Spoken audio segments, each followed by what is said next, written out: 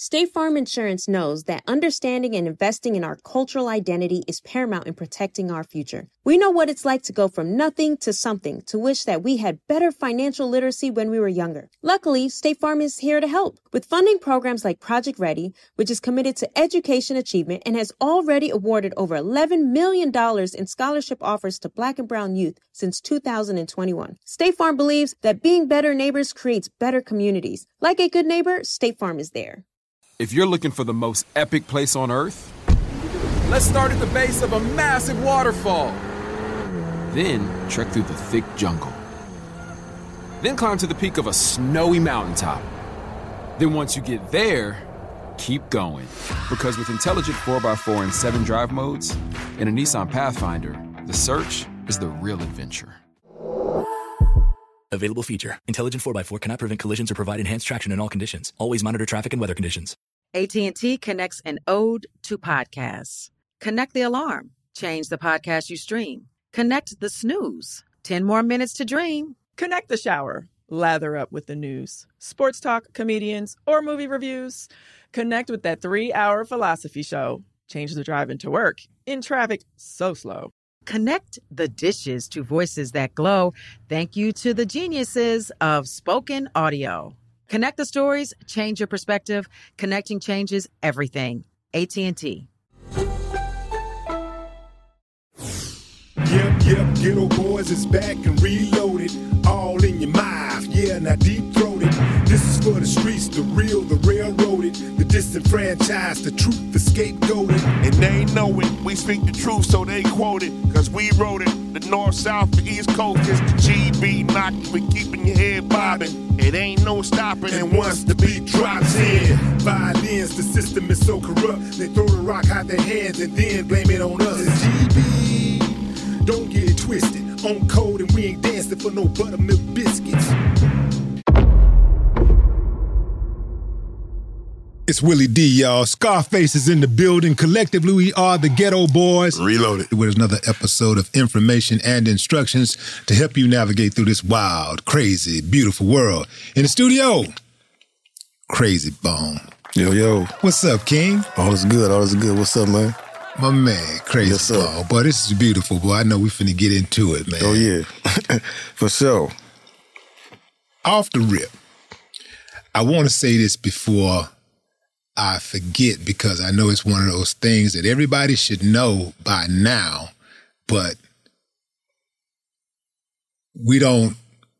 I think people kind of take it for granted. Crazy Bone. How did you come up with the name, Crazy Bone? Man, it's just like a family name, you know what I'm saying?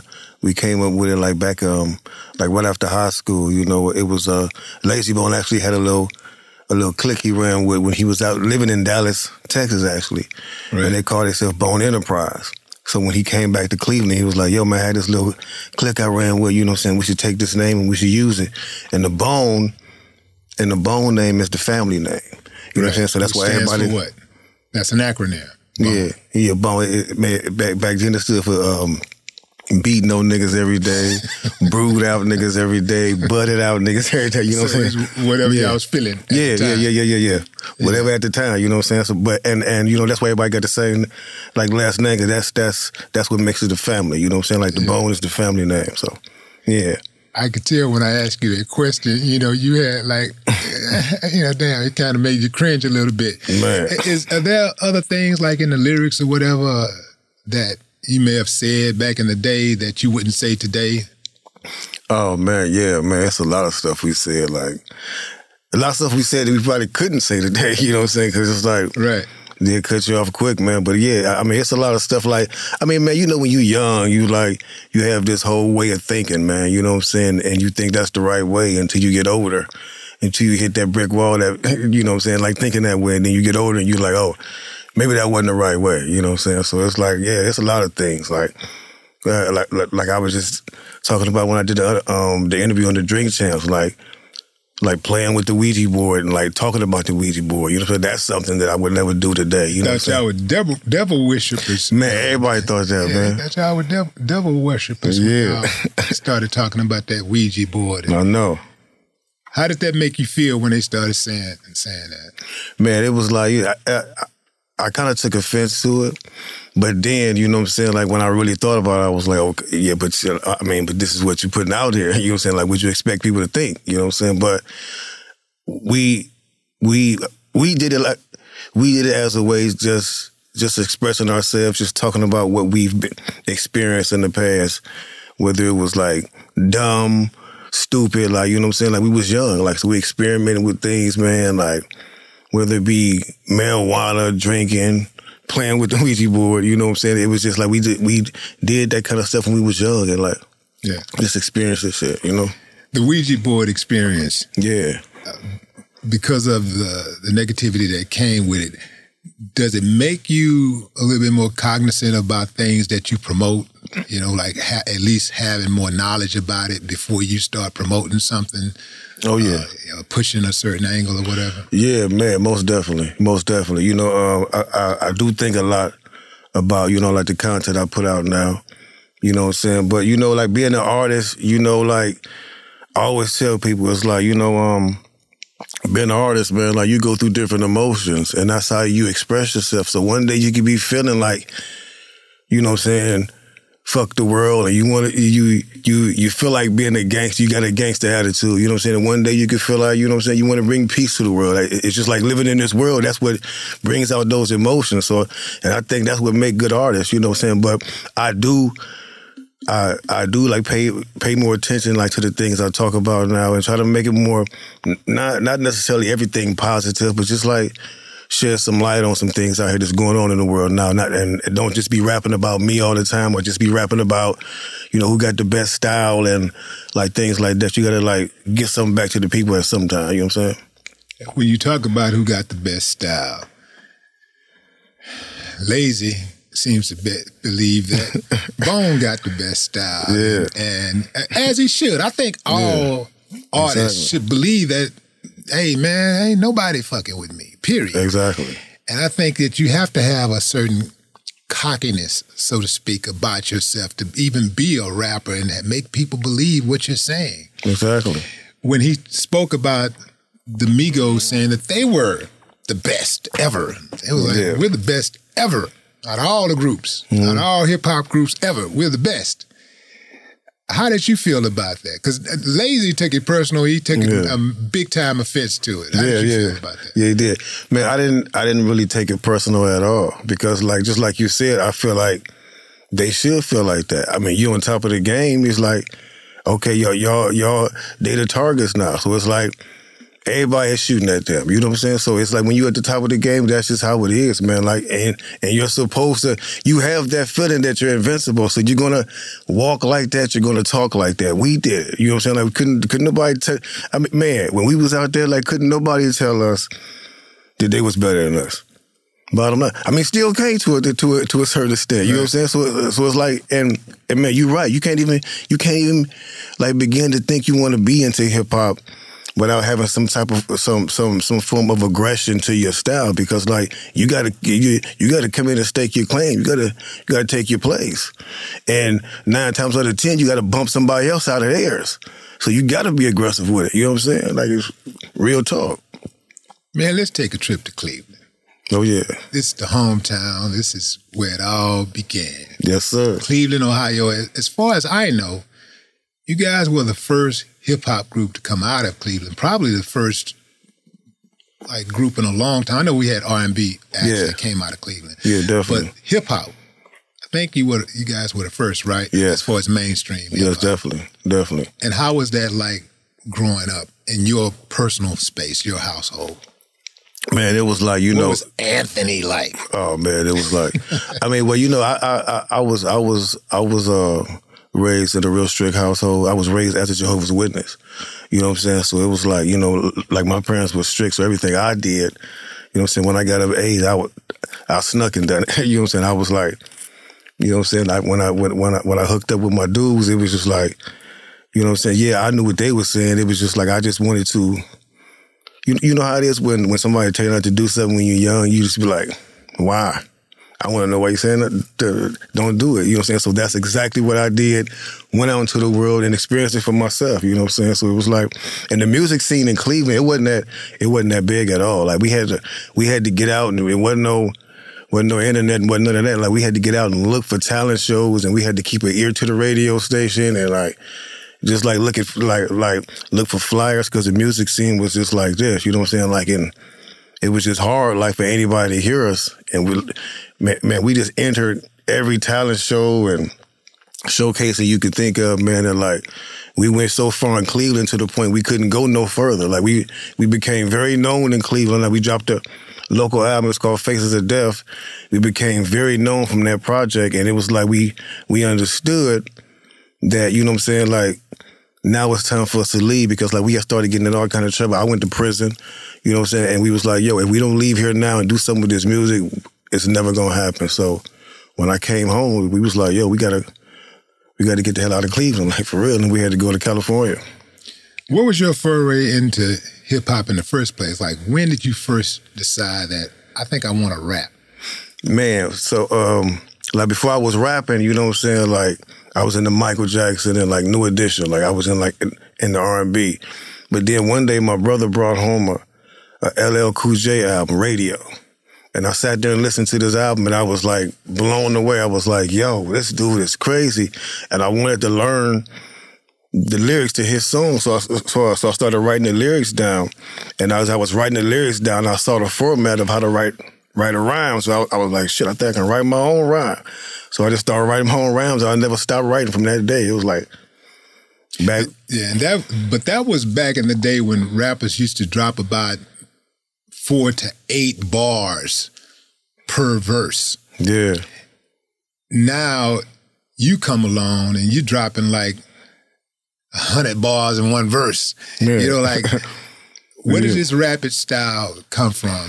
Man, the rapid style came from, like, I tell everybody this story. I even told the person that expired, Big Daddy Kane. I was locked up in the county jail, and I was sitting in the day room watching. We was watching Rap City, like The Basement, Rap City, and a Big Daddy Kane song came on. And, like, he had this one line to where he was like, da-da-da-da-da, and then he stopped and never did it again. And I sat there like, yo, if somebody wrote a rhyme like that and just went all the way through and just didn't stop, that should have been cold. So I went back to my cell and I wrote a rhyme like that. I memorized that shit. And when I got out, I said it to the rest of the group, and they was like, yo, it is crazy. And so they all took that and they all went off and wrote their own little shit, and it was the same, but it was different. And that same rap that I wrote in prison is the one I said for Eazy-E on the phone that actually got us the deal. You know what I'm saying? So it was crazy. Like that one rhyme I wrote, I sat there and was like, yeah, I'm about to write a whole rhyme like that, like from a Big Daddy Kane line. Do you remember the line? No, I don't even remember the line, bro. Like, but I know I heard him, like, it was on his, like, I think it was on his third album.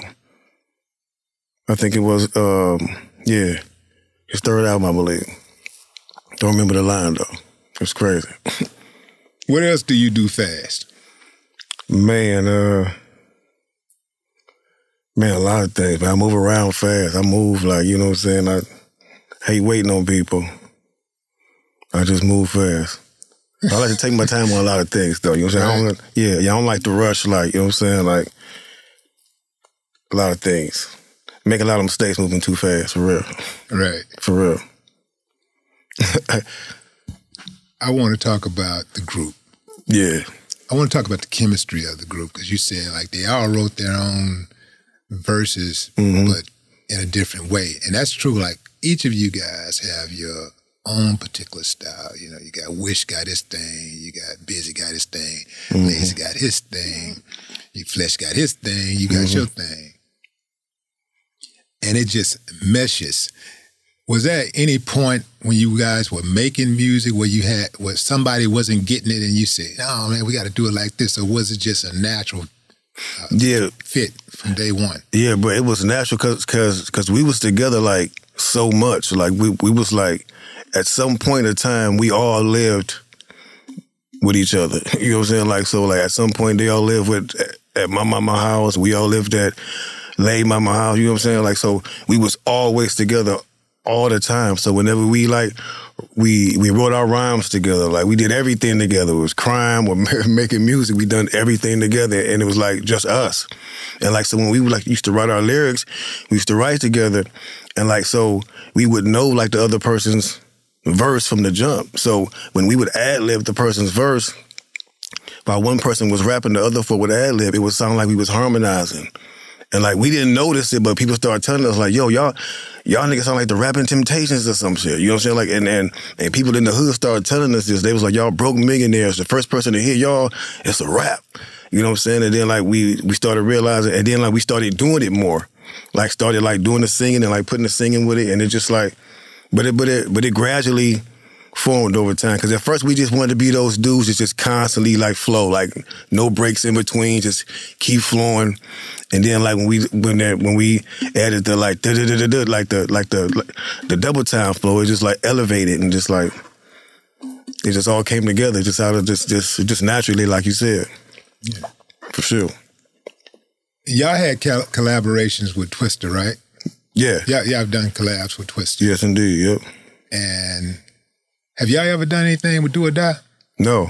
I think Lazy Man had done a project with him, with one of the members. Fire. Yeah, that would be fire. Yeah, definitely. We need to get that Ghetto Boys Bone. Man, come on, man. Yes, indeed, man. Yes, indeed. We've been talking about that. That's classic. All day, man. We need to get that going for sure. I already got the title. I ain't gonna say it right here. Okay. I got the title. Okay. It could actually be the album title or a single title, but I got a fire title. Oh yeah. I'll tell it to you after. All good, man. Let's make it happen for real, definitely. Yeah, for sure. Yeah. What kind of student were you? Student? Yeah, in school. Man, I'm telling you, man. I ain't, you know what I'm saying, school wasn't my thing, man. You know what I'm saying? Like, I mean, the only other thing I wanted to do besides music was play football, because I'm a huge like football fan. So that's the only thing I wanted to do. But then when I found out, you know, school was involved. You know what I'm saying? You had to maintain a school. It was like, man, yeah. And it ain't like, you know what I'm saying, like school, I was just like one of them dudes, like, nah, you know what I'm saying? It was just like, I learned enough in school to realize most of this is bullshit. I'm not gonna like need none of this. I don't give a damn about this. This is not gonna help me. These are lies anyway. You know what I'm saying? So as long as I got what I need to function in this world, I'm like, I'm not worried about what y'all doing and trying to teach us. I'm like, I'm going my own path, you know what I'm saying? And that's just what I did. Man, you were well ahead of me, man. Shit, I thought I needed this stuff. I didn't figure it out until I got out of school. I was like, wait a minute, man. Need this? Why do I need to know how to dissect a frog? Really, for real. Yeah, that's crazy. You got any kids? Yeah, man. How many kids you got? I got 10 kids. 10? You got 10 kids? Yeah, 10 kids. Good God. Yes, indeed. I got. Do you, go ahead. No, I got 6 girls and 4 boys. Now, do you have a close relationship? You got a close relationship with all of them? Man, I keep all of them close. You know what I'm saying? They all intertwined with each other. They stay in contact with each other. You know what I'm saying? Make sure their bond stay close, for real. Right. Now here's a crazy thing, right? So when my kids were born, well, I had my daughter first. So my daughter had all of the attention to herself for the first 4 years. And then my son come along, and not until he gets there do I realize I'm really going to have to start giving him some of the time that she gets. You know, because I'm thinking at the time that I'm giving her all the time, all the spare that I have. Yeah. And now I got to split it up with her brother. So I started feeling a little guilty about that. Yeah. Do you ever feel guilty about spending more time with one of your kids than the other? Yeah, man, yes, definitely. Definitely. You know what I'm saying? Because, like, I mean, I do. You know what I'm saying? Because, you know what I'm saying? I even, like, be cautious sometimes about, like, sometimes when I'm kicking it with something, like what I post.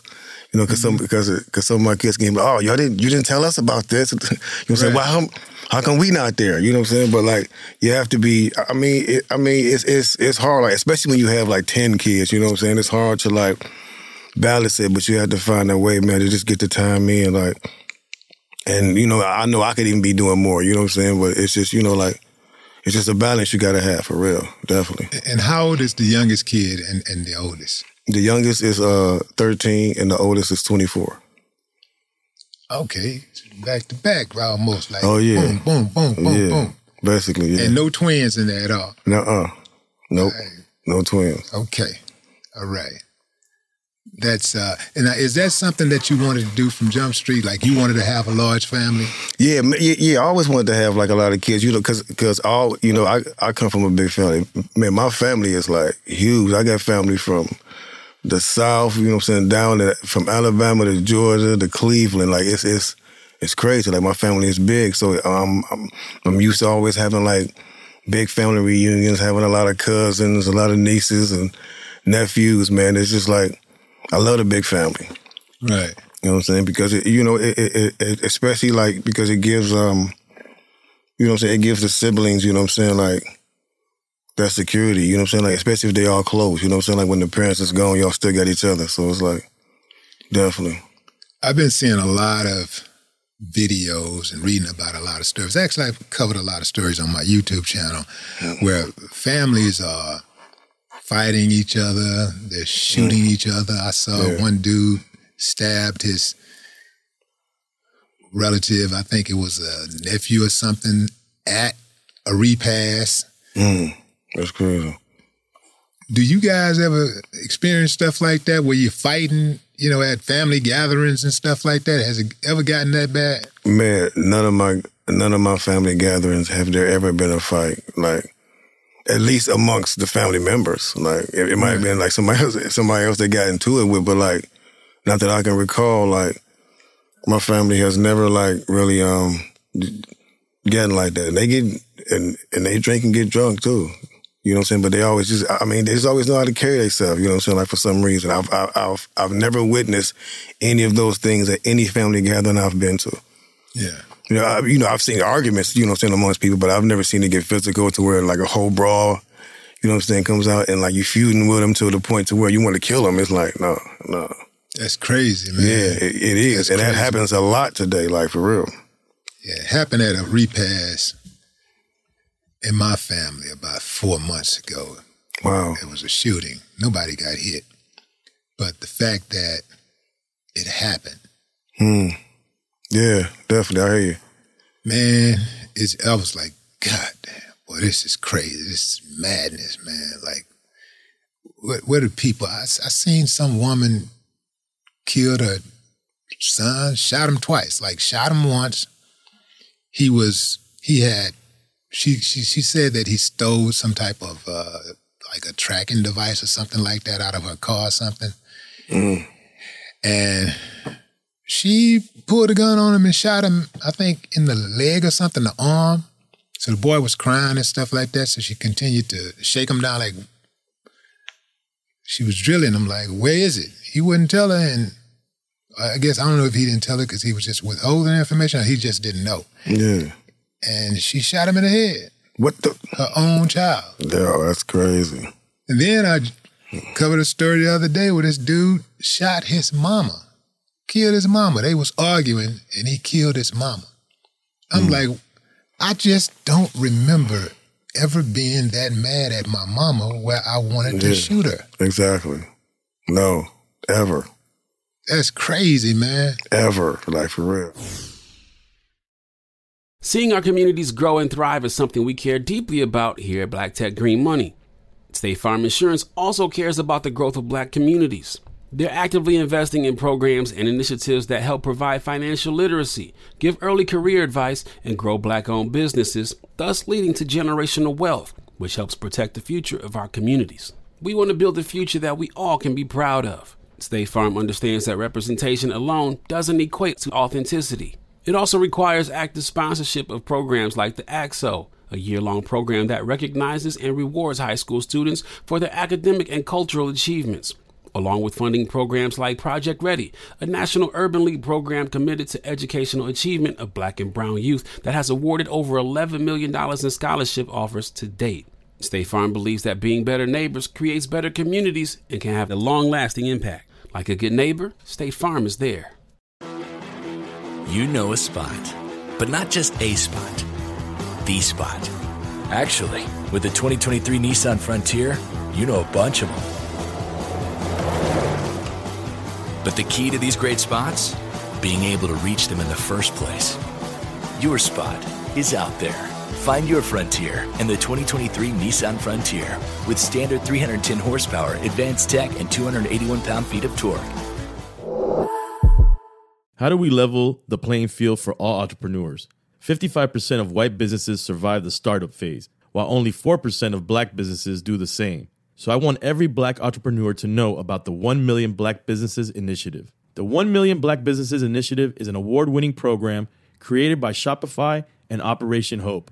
They're on a mission to start, grow, and scale 1 million black businesses by 2030, driving wealth creation for the black community. Out of 6 million employer-owned businesses in the U.S., only 2.3% have black ownership. This program gives black entrepreneurs tools and resources to level the playing field, from free business coaching to tailored training and an extended free Shopify trial.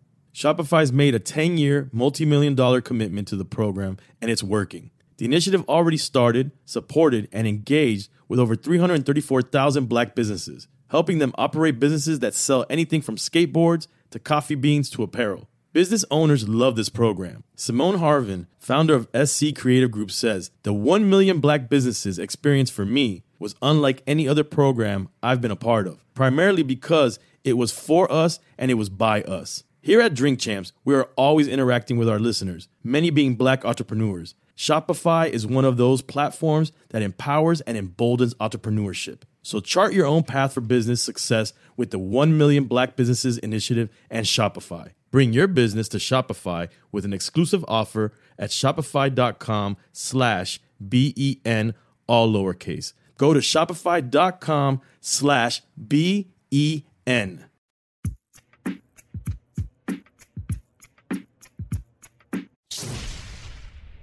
So you grew up in a religious household. You grew up as a Jehovah's Witness, right? Yes, indeed. Man, how do you go from Jehovah's Witness to being in one of the most, I guess, I was about to say notorious, but y'all really not notorious, you know. But you are street, and you are a well-known, popular group, and we know Jehovah's Witnesses don't believe in that popular stuff. Yeah, definitely. So how do you go from Jehovah's Witness to being a member of Bone Thugs-n-Harmony? That's just what I was saying about, you know what I'm saying, like me just rebelling and just wanting to go see things for myself. Like, you know what I'm saying? Like, now, it's a lot of things I haven't seen in the world to where I'll be like, I see exactly what they were saying. It's true. I'm like, it's all of everything that I was told about the world and how it acts and interacts. It's true. It's a cold world. It doesn't care about you. Don't think the world loves you. All that is true. You know what I'm saying? So it was like, but being young and hard-headed, you want to figure those things out on your own. You know what I'm saying? And like I said, you want to hit them brick walls on your own. Now, that's why I say, had I really like dug into that knowledge that was being fed to me, because back then, you know, like me being a Jehovah's Witness, I was young, and you know the information was only reaching the surface. I wasn't like really sitting there. You know, I would be in the Bible service meetings, like just looking at the clock, like, you know what I'm saying?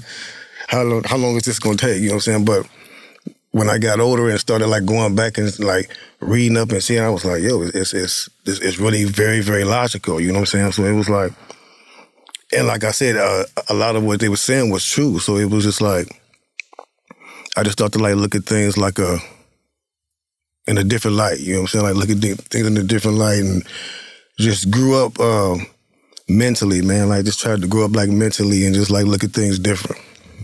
So what's your relationship now with Jehovah's Witness? Well, right now I'm not a Jehovah's Witness. I'm not baptized, but I still, you know what I'm saying, I still study with them, you know what I'm saying? Like, and man, just trying to gain as much knowledge as I can and compare it to what's going on in the world, you know what I'm saying? And just, that's just how I'm comparing it, like seeing what's real and what ain't real, for real. You know, I should ask this question someone, but what is Jehovah? Like, what's the meaning of Jehovah's Witness? Jehovah is actually, if you go back and do the research, it's actually the name of God. Everybody like thinks that God is God's actual name, but it's not. It's just a title. God actually has a name, and God says that like in order to really know Him, we have to know His name, and His name is Jehovah. And like His name, we used to actually be on the money back in ancient times, but they removed it. They removed His name from the Bible. Like His name was in the Bible over 7,000 times, but they removed His name and they replaced His name with titles like Lord and God and Almighty and stuff like that. So they tried to hide the identity of who God really is. So that's what Jehovah's Witnesses are. But Muslims say that His name is Allah. But if you look at the definition for Allah, the translation for Allah translate God. Right. Yeah, that's not His name. That's a title. Allah is a title. It's not a personal name. Just like a king or a president, those are titles. Those are not their names. So let's say I'm a Christian. Well, let's say I'm a man of God. Mm-hmm. And I just don't believe in this Jehovah thing, but I believe in God. I have a difference in opinion on what exactly His name is. Mm-hmm. Can I get to heaven? Yeah, the thing is, like, Jehovah's Witnesses don't tell people, they don't try to persuade people like what they should or shouldn't be, or tell you that you're not going to heaven or hell. Jehovah's Witnesses don't even have the it's crazy. It's not crazy, but they have the belief that only 144,000 chosen people are going to heaven, and the rest of the people are supposed, who God chooses, is supposed to remain on earth forever. In a different situation, though, not like we see the earth now, but like in different circumstances. Because God's original purpose when He created us was for man to live forever on earth. The only reason that was messed up is because what the devil done and like the monkey wrench he threw in the game. So, but it says that God's original purpose has never changed. He still wants humans to live forever on earth and turn it into a paradise eventually. And He says that's going to happen. So if only 144,000 people can make it into heaven, how many do you think are up there right now, or wherever heaven is? How many people? What are the Jehovah's Witnesses saying the count is right now? Oh, no.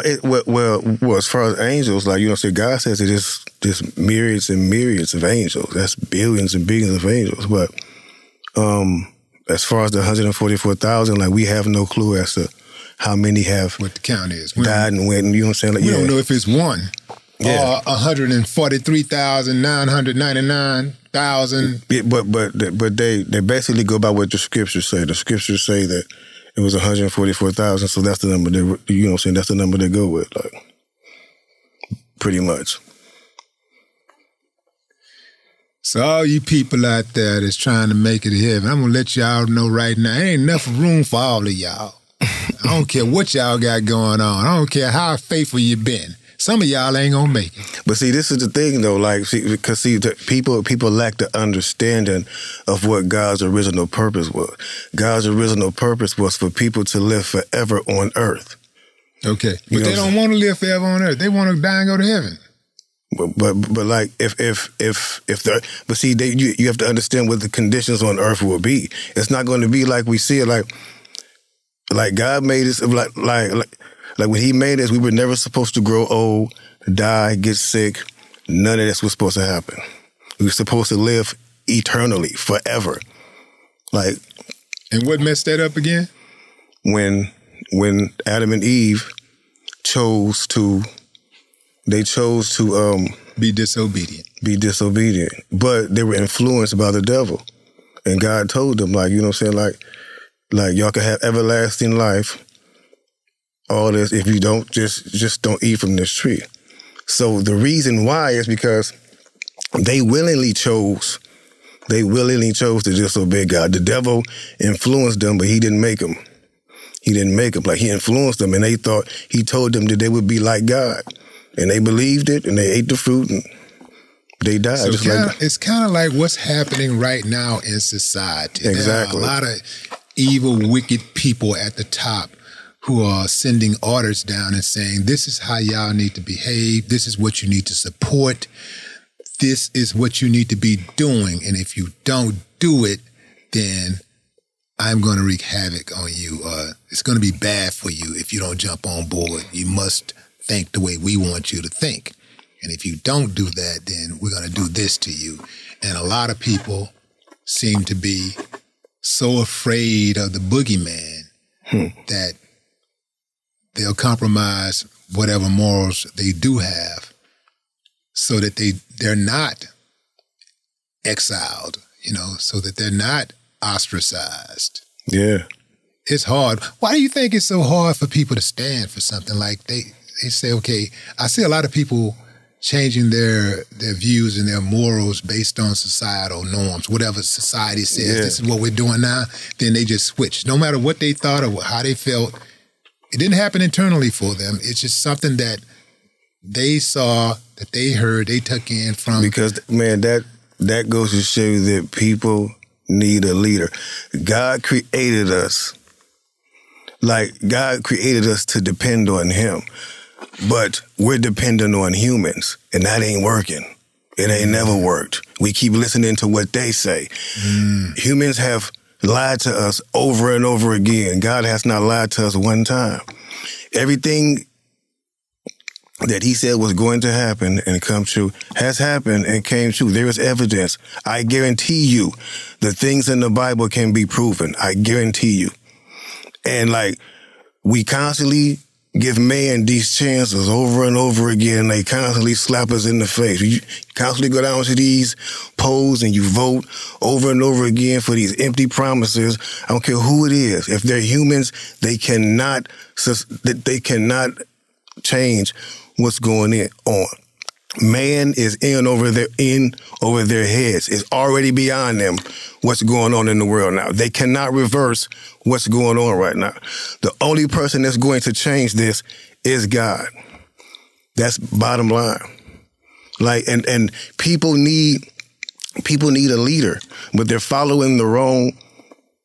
They following man, which is the wrong leader. Like, you know what I'm saying? Because man don't even know how to lead itself.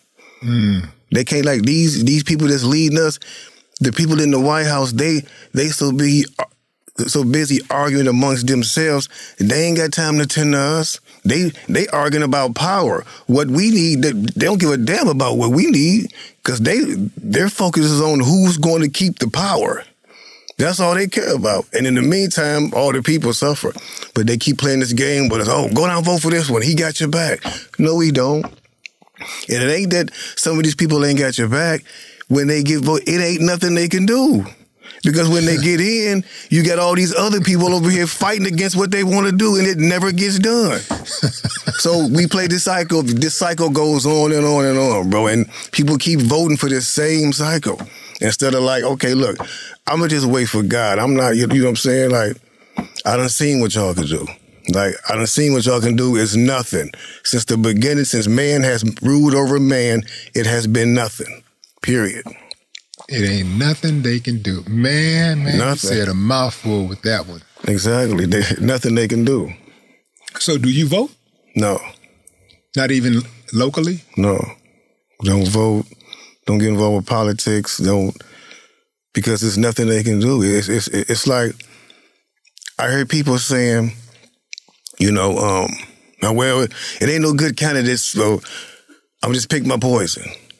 So you mean to tell me like this kind of stuff is life changing? Like, it's like that's you wouldn't go to purchase a house and they had two options that you didn't like. You would wait till you found the option that you like. Like, God has already given us that option. We just overlook it. The option has been there. These people that pose up here, man, all they do is lie to us. They know they cannot help people the way they say they can. So hey, we might as well get in and get what we can get out of it while we can. Everybody else is doing it. Yeah, I think on a local level, and I do vote, but I think especially on local levels, I think that if you want to see some immediate change on a local level, you can move the needle. You can really move the needle on a local level because local politicians, you can walk right up to them when you have an issue and say, "Hey, I need this done." Won't. And that's not as much red tape to get things done. Yes. And so, I've actually seen it done. I've seen the needle move many, many times. I've actually been able to make the phone call and say, "Hey, I need this one," and then the next day it's done. The same thing with me giving advice to certain people who need that needle to move, who need somebody in that position to make a decision. We can get those decisions made, almost immediately. Whereas on a national level, these guys are pretty much running popularity contests, and they're like the boss. They're like the boss of the business who comes in and just do a walkthrough. He don't really do any work. Yeah, just say this, that, this cool. What's happening? What we did? How much money we made? We just do it like this. We do it like that, and then and then when things go bad, he just shows up as the face to get people inspired or whatever, to rally the base or whatever. But other than that, he really does nothing. And to me, I personally just believe that president's popularity contest, it's all about the guy who you can stand and look at and listen to for the next 4 to 8 years. That's real. Because there's an agenda, right? Yeah. And they got to get in line with that agenda. And if they don't, they're going to get their heads knocked off. They ain't none of them as cold as we think they are. None of them as powerful as we think they are. Yes, they have some influence. They have major influence. But they're going to get more out of their presidency for them than we are going to get from them being president.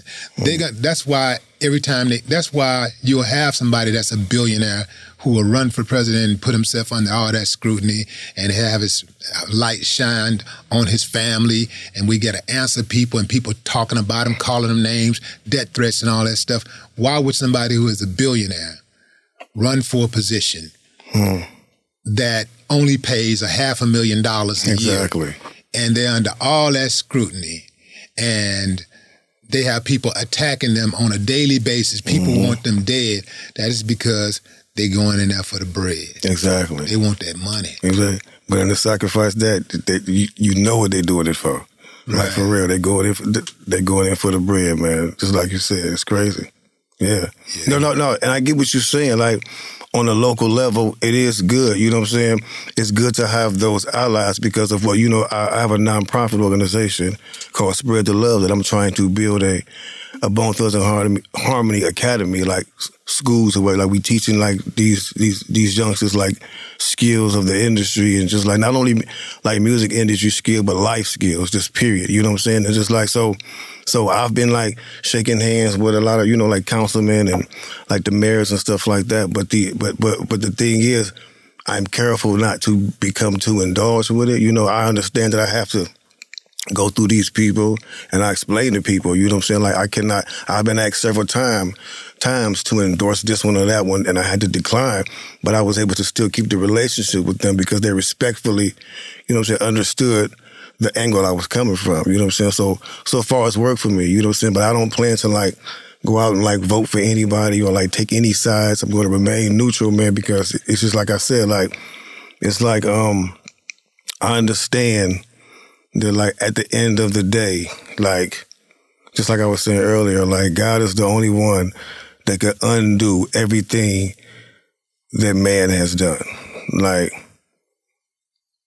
it's just like, that's just what it is. I mean, that's just how it is. And I'd be willing to bet my life on it that it's not going to happen until he steps in. Seeing our communities grow and thrive is something we care deeply about here at Black Tech Green Money. State Farm Insurance also cares about the growth of Black communities.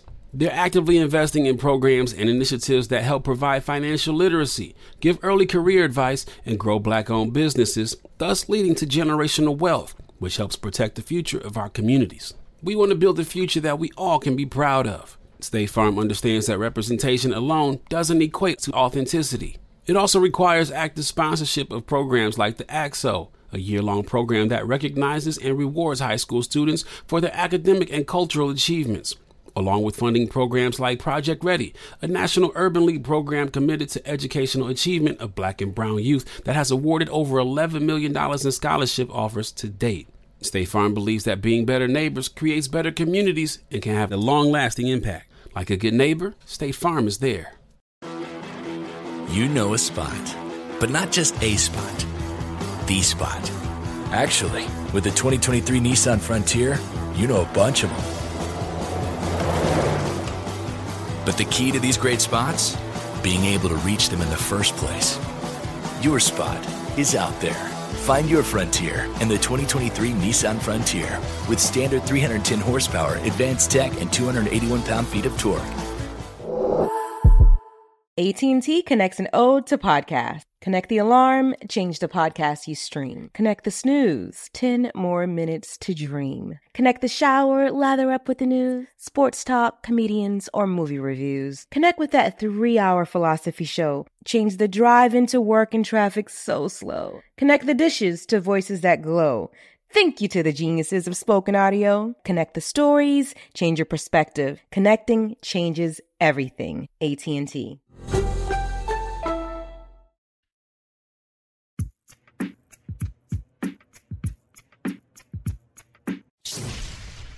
Let's talk about Eazy, your mentor.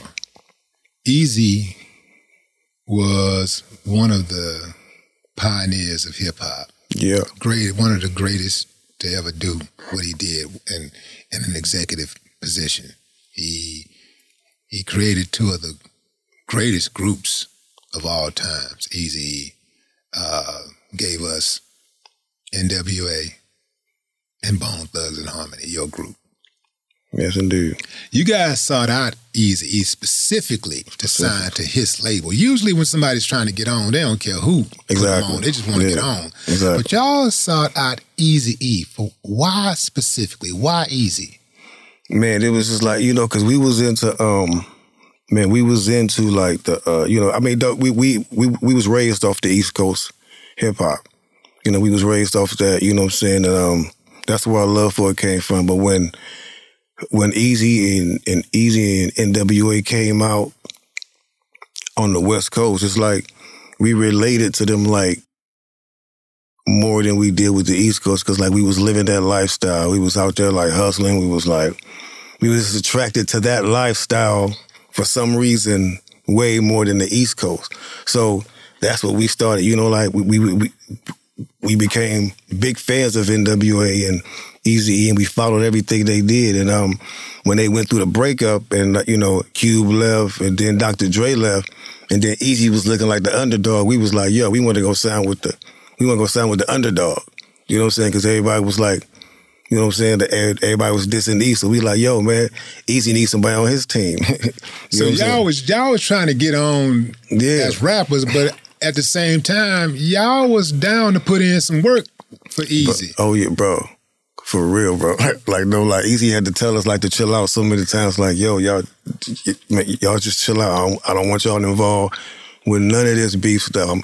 Got a whole different plan for y'all. You know what I'm saying? Like, so he really kept us out of that. I mean, it was altercations. It was verbal altercations we had. You know what I'm saying? We ran into this one or that one. You know what I'm saying? But nothing really physical really ever jumped off. You know what I'm saying? I thank God, because, you know what I'm saying? Like, I mean, me and Corrupt, we talk about this all the time, like how we really would have like tried to take one of, like each other's head off at that time, like if something would have jumped off, you know what I'm saying? So it was like, glad nothing jumped off like that. So, blessing for real. Yeah. Tell us something about Eazy, since we had such a short time with Eazy. Eazy died. I think Eazy was, 31 when he died or something like that? Yeah, I think so. Eazy was very young. Damn, and it still tripped me out that he was so young when he died, because he was so knowledgeable. He was so ahead of his time. Definitely. And so we don't really have a lot of personal moments with Eazy.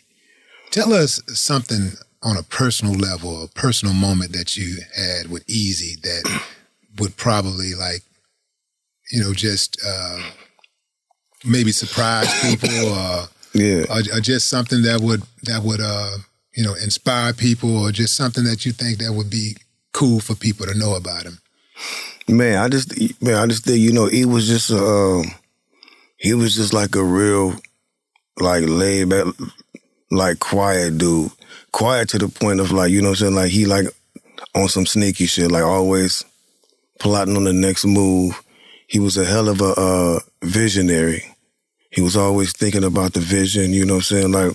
Like people don't even know, like, our first album cover, our first EP, like, Creeping on the Come Up, he shot all those pictures. Like, we used to be in the car with the nigga, and the nigga would, like, he would pull over and be like, y'all get out the car and go stand over there. We'd be like, what? He'd be like, get out the car and go stand over there and shit. We'd be like, okay. Then he pull out his fucking digital camera and be like, wow. Nigga had us, like, going up on roofs and shit, jumping. He was like, okay, now y'all run like y'all running from the police and jump off the roof. And so we in this motherfucker, like, running in motion, like, jumping off the shit. Like, he had us out there, like, and he shot, like, everything. Like, the covers, like, even the album cover, the Creeping on the Come Up, of us, like, standing there. He shot those pictures of us at his video shoot for that song, Any Last Words, I think it was. He shot those pictures at his video shoot, and that was the album cover. Like, so he was a real visionary, bro. Like, all that stuff that was inside our albums, like, I tell people, like, all that mysterious, crazy shit that we didn't know what the hell it was. He had all that shit in the album, you know what I'm saying? Like, on the inside of the album cover. Like, so his vision was, like, crazy, and he always told us, like, when he first, like we knew he was into us when we first got to Cali, when he paid for us to come back to Cali after we met him, and he paid for us to come back to California, and we went to the office, and the girl that was the receptionist, who actually hooked it up for us to talk to him, like, we went in there, and she was like, oh, shit, we heard y'all supposed to be the shit. You know what I'm saying? So we look at each other like, oh, shit, Eazy telling everybody we the shit. You know what I'm saying? Like, so we was hyped. So he knew from the jump, like, that's why he told us, like, I don't want y'all in no drama. Y'all gonna be on a whole different level than anybody in this music shit. You know what I'm saying? Like, so just stay focused on that. Fuck all that street shit now. Fuck all that. Whatever was in the past, just stay focused on this. That shit is the past. But, you know, of course, us, young, we're like, okay, man, cool. Fuck that. You know what I'm saying? We on this dumb shit right now. You know what I'm saying? So, but yeah, man, he was that dude. And by him, like, dying so fast, like, you know, we was only with him for like a year or maybe even less than that before he passed away. So it was real crazy for us, because it was like, okay, one minute we struggling, next minute we met Eazy-E, we got the #1 single on the radio, next minute he dead. So it's like, oh shit, this shit done came and went like this. We was like, it was crazy. We didn't know what was, you know, like, what was in the plans for us, and, like, it was just crazy. It was a real crazy moment at that time. Where were you when you found out Eazy was dead? Man, I was in Cleveland, because we had just got, like, our first. They had gave us, like, our first. They was advance checks, advancement. We got like almost 200,000. You know what I'm saying? Like, so, you know, like, to us, we ain't never had a dime. So we go back to the house like we balling, like, nigga. You got 200,000 a piece, or you had to split it? Yeah. No, a piece. Nice. You know what I'm saying? Like, so we go back, you know what I'm saying? Like, we go back and, like, we, like, didn't even understand how much money we had. You know what I'm saying? Like, so I'm at home, and, like stuff was just funny, because we would be calling Eazy, and, like nobody told us what was going on. Like, they just told us E wasn't around, because when they gave us the checks, he didn't even give us the checks. Like, some attorney, Ron Sweeney, he came and he gave us the checks, and they was talking some crazy shit to us, like, trying to manipulate and brainwash. He was like, man, give us the goddamn checks on that. You know what I'm saying? Like, we ain't listen to none of that shit. You know what I'm saying? Trying to turn you. Where's Eazy? Yeah. We like, where's Eazy at? And we like, they're like, but they never told us. So then I'm at the house with my girl at the time, and, like, she get she from LA, and, like, she get a call from one of her homegirls in Cleveland. I mean, in LA, and she like, yo, they saying out here that Eazy-E got AIDS out here on the news, and they asked me, I was like, I ain't heard shit about it. So the very next day, I turned on MTV News, and I see the dude, like, you know, like, talking about Eazy, about him being hospitalized with full-blown AIDS. And I'm like, yo, this is crazy. It was crazy. Like, so my phone get to ringing, blowing off the hook. Everybody's calling. I'm like, yo, it was crazy. And Wish and Lazy, they were still in California at the time, and they even went to the hospital to see him. And they said they barely got in because they wouldn't let nobody in to see him. I guess the family had it on lockdown. They wouldn't let nobody in, and it was just crazy. Mm-hmm. Was there a funeral for Eazy? I can't remember. Yeah, it was a funeral. Did you guys attend? No, I didn't go to the funeral.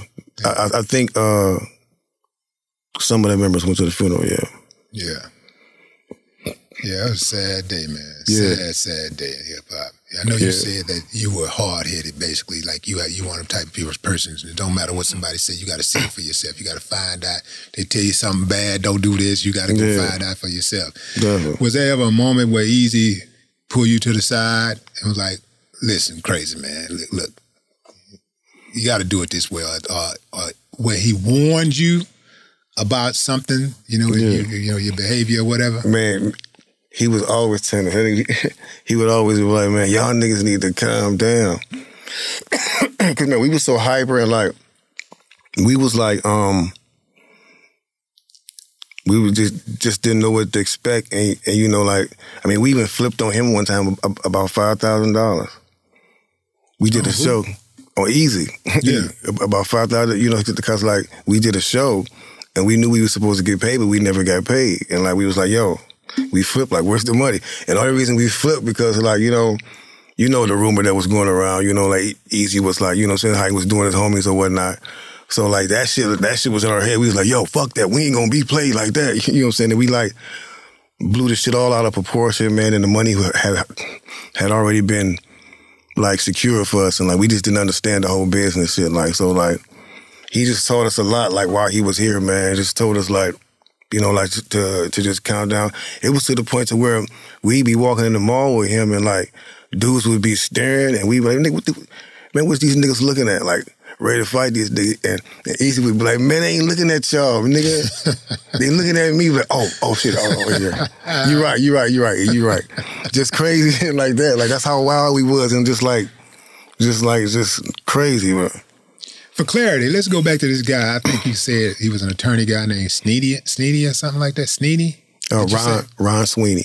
Oh, Ron Sweeney. Yeah. So he tried to turn y'all against Eazy? Not basically turn us against Eazy. He came in talking to us like, you know what I'm saying, talking to us like he was the new person in play now. You know what I'm saying? Y'all gonna be seeing a lot of me. Ruthless Records is gonna be going in this direction. And we like, nigga, who the fuck is you? We ain't talked to you the whole time we've been here. Who the fuck is you?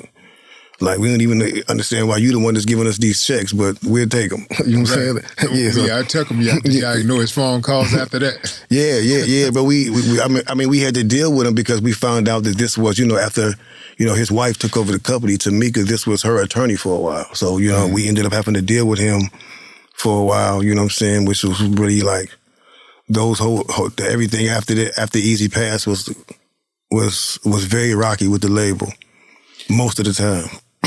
Did y'all have personal conversations with Tamika? Yeah, we did. But you know, I think, man, again, by us being young, not understanding the business, we was just like very biased. Just like, who was this bitch? Like, we not about to listen to you. Who the fuck is you? Like, no, like we ain't feeling what's going on. So it's like that kind of took the relationship to where we rebelled, and they was like, okay, fuck y'all then. You know what I'm saying? And it was just like that kind of relationship for a while, and so we had to come to terms with them and like just make this shit work to move forward. Right. So up until that moment, you really didn't know Tamika. Y'all hadn't met Tamika before. I mean, we met her before because Eazy had took us to his house, you know, like for barbecue and stuff like that. Y'all hadn't any business dealings with her. No, none at all. Right. Let's talk about this show you used to have on YouTube. Mm-hmm. Truth Talks, right? Yes, sir. That was a conspiracy show. Yeah. Right? No. It wasn't a conspiracy. So this is what I tell everybody. I started off going down this road of the conspiracy, like looking into these things and like, you know, like I started talking about them. But as I did further research, man, you know what I'm saying, I started to see like that some of these things has never been proven. Some of these things are just speculation. Some of this stuff, you know what I'm saying? Like, so I backtracked and like changed the concept and the content of the whole show to where like I'm basing it off like pure facts and things that I know to be true and things that are happening. You know what I'm saying? Like, I don't want to go off speculation and lead nobody down the wrong path. And then, you know, like people be looking at me like I'm crazy. So I'm sticking with the facts of what, you know what I'm saying, of what's going on. Like some of that stuff is like crazy, but like I said, I've never seen no actual facts of some of this stuff. I wouldn't put it past these people to be doing this stuff. But again, I've never seen it. Like, just like I wouldn't put it past that there is a fucking Illuminati. But again, I've never met or seen nobody from the motherfucking Illuminati that I know of. You know what I'm saying? So it's like, so I don't know. Like, for real. So why'd you stop the show? Sound like something. No. We didn't stop the show. We're in the middle of like switching networks. So once I'm off of this tour with TLC and we go back to Cali, like we're gearing up to like spit out like some more episodes, like definitely. You're not getting any pushback from YouTube with that type of show? You know, I know they don't like.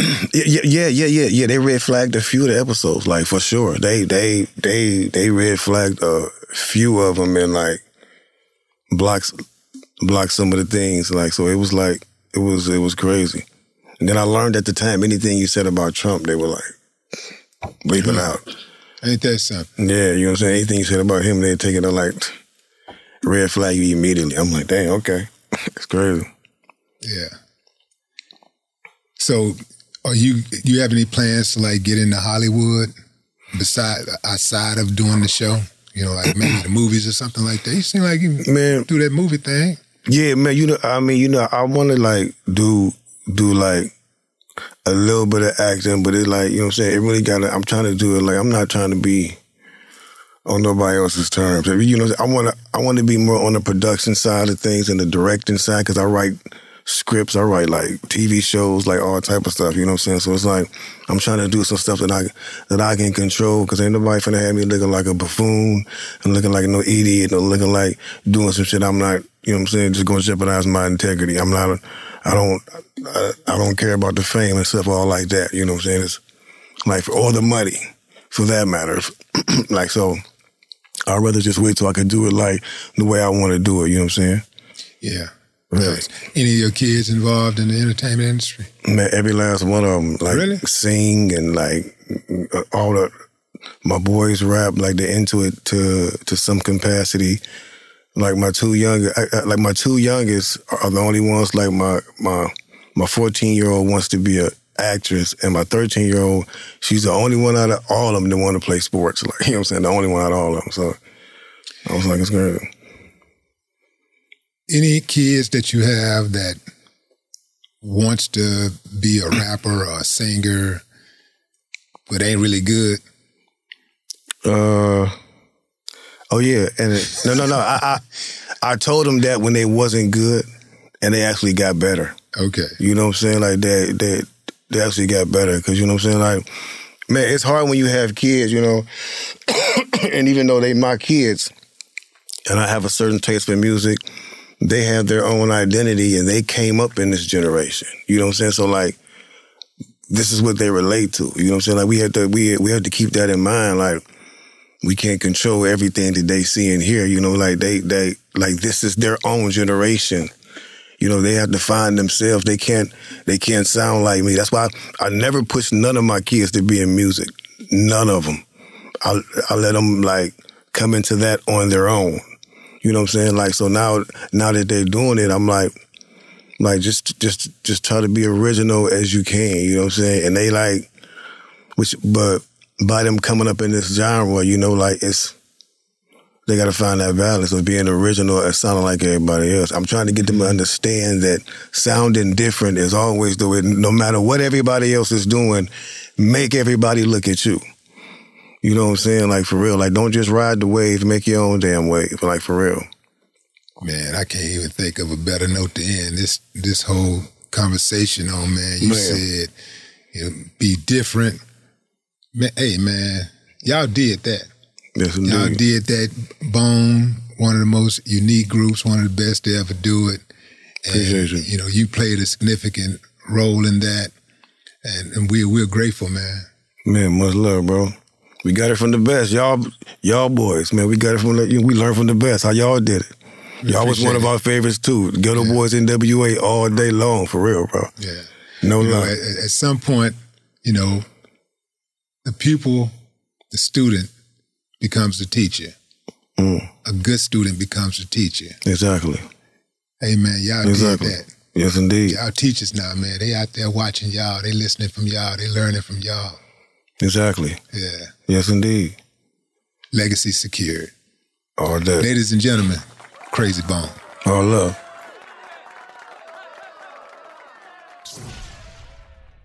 This episode was produced by A. King and brought to you by the Black Effect Podcast Network and iHeartRadio. Black Tech Green Money isn't just about telling the stories of successful Black entrepreneurs. It's also about giving actionable and wealth-building strategies that help you protect the future of our communities. That's why we're pleased to be supported by State Farm Insurance. State Farm also believes that we must invest in our communities to achieve economic growth by sponsoring programs like the ACT-SO, which rewards high school students for their academic achievements. State Farm believes that being better neighbors creates better communities. Like a good neighbor, State Farm is there. All right, so there we were, cruising through the new open-air zoo, when I realized that the park was closing in like 15 minutes. Luckily, we were in my Nissan Rogue. With its powerful VC turbo engine, well, we had time to see all the animals. Whoa! And outrun a few! Drive the Nissan Rogue. AT&T connects an ode to podcasts. Connect the alarm. Change the podcast you stream. Connect the snooze. 10 more minutes to dream. Connect the shower. Lather up with the news, sports talk, comedians, or movie reviews. Connect with that 3-hour philosophy show. Change the drive into work in traffic so slow. Connect the dishes to voices that glow. Thank you to the geniuses of spoken audio. Connect the stories, change your perspective. Connecting changes everything. AT&T.